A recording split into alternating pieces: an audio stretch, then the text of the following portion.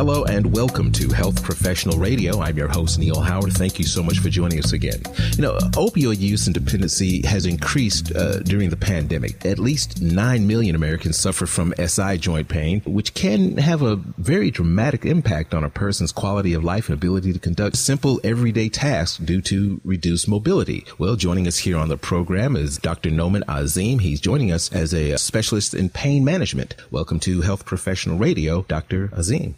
Neil, thank you so much for having me. I really appreciate the opportunity to discuss, some new emerging therapy here for patients with chronic low back pain. Pain management specialist.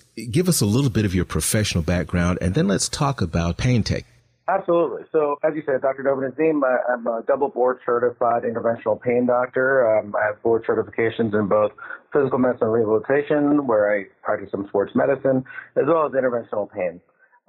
And so my practice and my philosophy essentially is to provide long-term pain solutions for patients without the use of opioids or minimal use of opioids at best.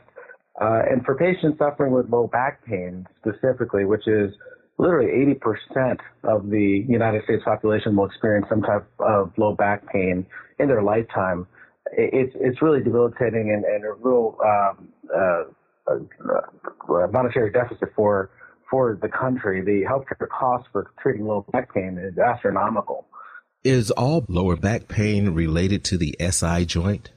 No, I would say, and you kind of touched on this, about 9 million Americans that we know of suffer with sacroiliac joint pain. So low back pain can have multiple pain generators. In fact, to appropriately identify the sacroiliac joint as a pain generator, it does take a good history and physical examination by the practitioner.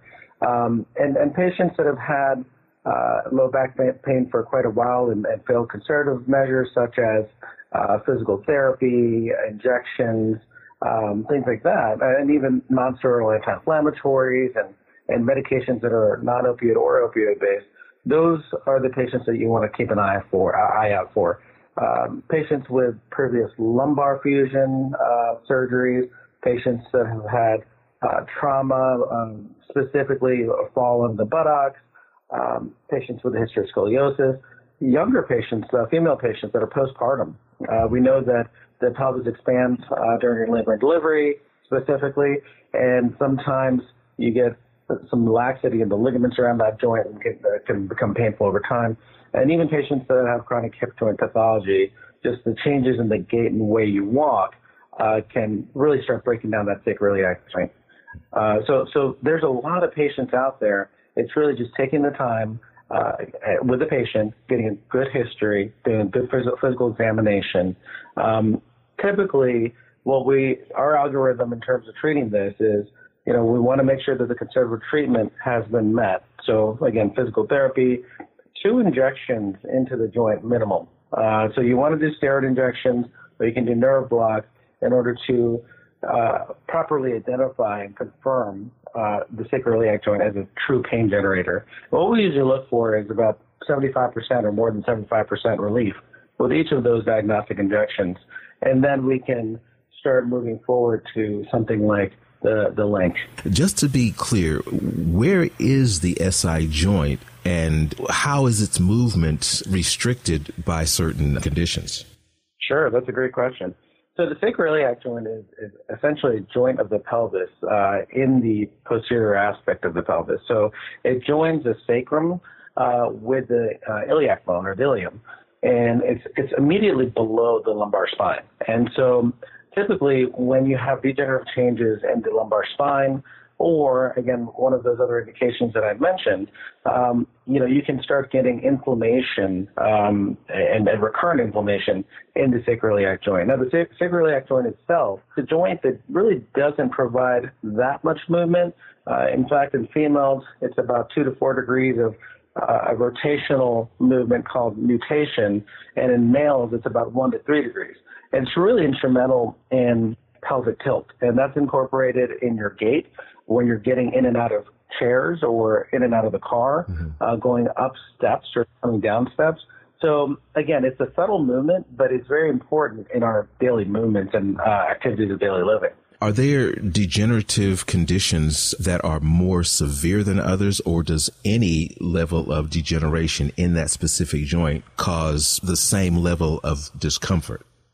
Again, another great question. So, but I'll tell you, joints in general, including the sacroiliac joint, you can have degenerative changes and not necessarily have a painful joint. And that's where that, again, good physical examination are very important. In fact, with the sacroiliac joint specifically, there are specific provocative maneuvers that you can do to try to confirm the sacroiliac joint as the primary pain generator. In fact, you also want to rule out other generators, pain generators, like the joints of the spine called facet joints, or spinal stenosis, or radiculopathy, meaning nerve-related pain. So you want to make sure that you're ruling all those things out as well with your physical exam and history.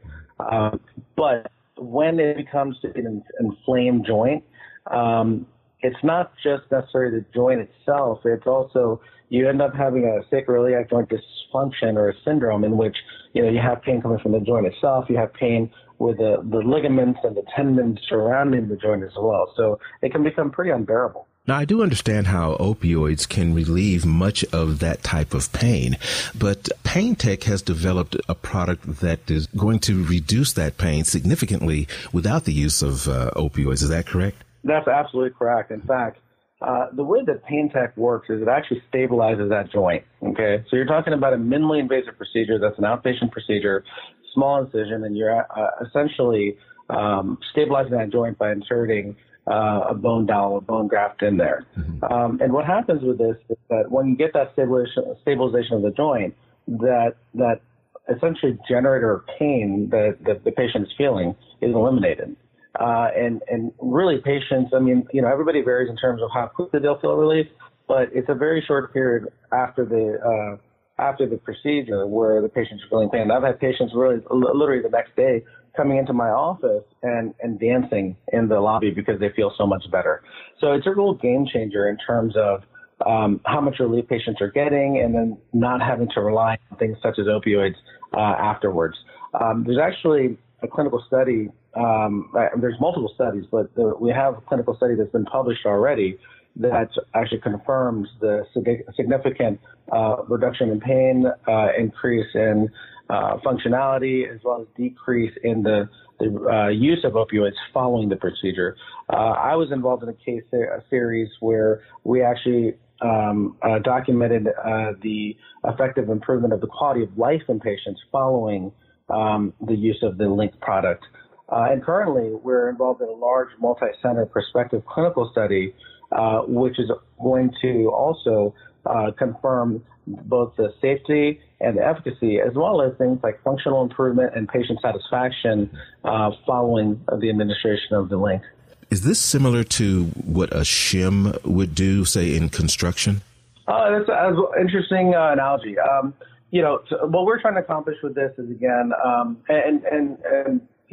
SI joint fusions, for example, have been around for many, many years, okay? And the idea is to find something that is going to reduce that micromotion in that joint that causes the pain, okay? So we're not trying to completely eliminate anything in terms of the complete fusion of a joint. We're really trying to stabilize it. And when you have a procedure that's going to be minimally invasive with minimal potential adverse effects, and still be as efficacious as, bigger surgeries that fuse that joint, then it's a win-win for everybody involved. Where can our listeners go online and get some more information about PainTEQ and the LinQ procedure? Yes, I think that the most robust amount of information is going to be on the website for PainTEQ, which is PainTEQ.com. That's PainTEQ.com.